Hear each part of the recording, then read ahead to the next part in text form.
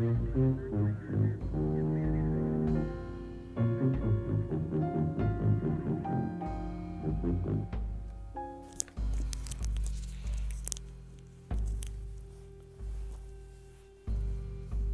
Greenstar Part 2. The next scenario is from our memory of a telephone conversation with another contact. I can get it in print in her own words if interested. She said she remembered awakening on her feet and being kind of led or dragged down a hallway. As she became more aware, she struggled with humans and was tackled by a very large woman who gave her an injection. She was then rendered helpless and led to a room with metal chairs and was seated in one. A human male in some kind of a uniform repeatedly screamed at her, "You will move to Oklahoma and start a community there. You will take your children and go to Oklahoma and start a community there." As she began to recover more physical control, she bolted for the door and was tripped by the chair. She fell very hard on the floor, landing on her hip and experiencing considerable pain. She doesn't remember much more than that. However, the next day she remembered being injected. She found a needle punctured wound and a horrible bruise on her hip where she had fallen. Now, regardless of what has happened to these women and myself, something did happen and continues to happen to all of us on many others. It's entirely possible that Martin Ken is correct in attributing the abduction phenomena to government interest. It's also possible that there are other factors involved. The source is not the relevant point of interest here. What is vitally important is the complete and total control that is exercised over the humans experiencing this. If it is purely a mental experience, it is externally generated. Who is generating it and why? If it is a physical, as the evidence suggests, then there is a technology involved that makes MK Ultra look like kindergarten. Delgado's experiments with remote stimulation seem to be much closer to their technology being seen here. However, I suggest that this technology has surpassed the need for any implants being first planted in the brains of subjects. Then again, this could have been done at almost any point on a person's life at hospitalizations if required. Most women are hospitalized for childbirth, but regardless of the implants, the controls of the physical bodies and the minds of many people is being reported from around the world. I had an experience in February of this year, 1994, that frightened me more than any other because of the total control it involved. I left myself proof. I'll be brief. I awakened at 4 a.m. and remembered that at some point during the night there had been 3 critters in my bedroom. I remember telling them, "Okay, you're finished now, get the fuck out of my house," as I sat up in bed and pointed toward the back door. This is the only conscious memory I have of that experience. However, after I got up and went to the kitchen to make coffee, I was shocked to see my down parka, which had been in the very back of the closet the night before, lying on my living room floor. Also, my front door was unlocked. No big thing until you understand that I live in a country with 13 local, state, and federal prisoners. I never leave my door unlocked. The ritual of door locking extends to my getting out of bed every night for that third check just to make sure I had it locked. At the very least, I was, at some point during the night, compelled to leave my bed, get my parka out of the closet, walk to the living room, unlock the door, drop the parka on the floor, and return to the bed to see those 3 critters. The fact that it was February in Colorado suggests that I may have gotten the parka because I was compelled to leave the house at a very cold night. There was no evidence to suggest that I actually left the house. I have never known to sleepwalk. The above experience was almost profound for me since 1. There was physical evidence of total control of my body. 2. There was utmost complete control of my mind, including almost total amnesia of the event. I say almost because I feel that I left the park on the floor and a message to myself, and I remembered the ending of the event consciously. One could suggest that I was allowed to leave the coat on the floor, and I was allowed to remember the ending. Once again, regardless of any allowance to control was there, this kind of control is total. It demonstrates an ultimate weapon, the total control of the human mind. These experiences are not the product of delusional women and men around the world, but are actual experiences. They may be mental or physical, but they may be government-related or other related. There are, however, generated from external source and suggest that mind control is not limited to the biological mode previously attempted.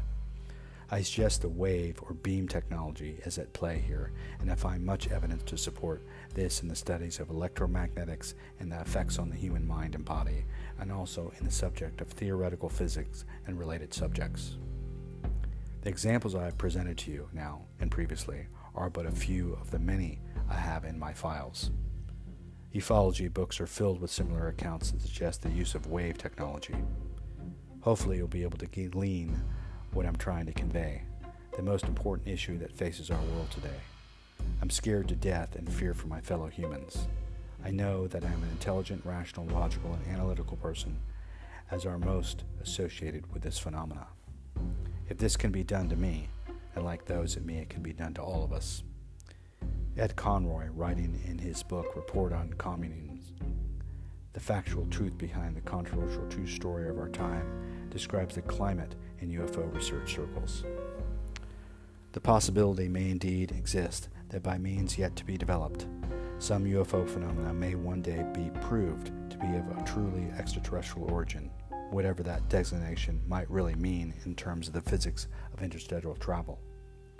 But for the moment, it appears that the advocates of the extraterrestrial hypothesis are moving more toward the creation of a New Age religious movement founded upon tenets of irrational belief than toward improvements of their hypothesis that would make it more testable. While such observations concerning the problems of making a religion out of UFO contact may seem obvious to the seasoned reader of UFO literature, they tend to get missed so frequently in public discussions of abduction phenomena that I believe my emphasis is not misplaced.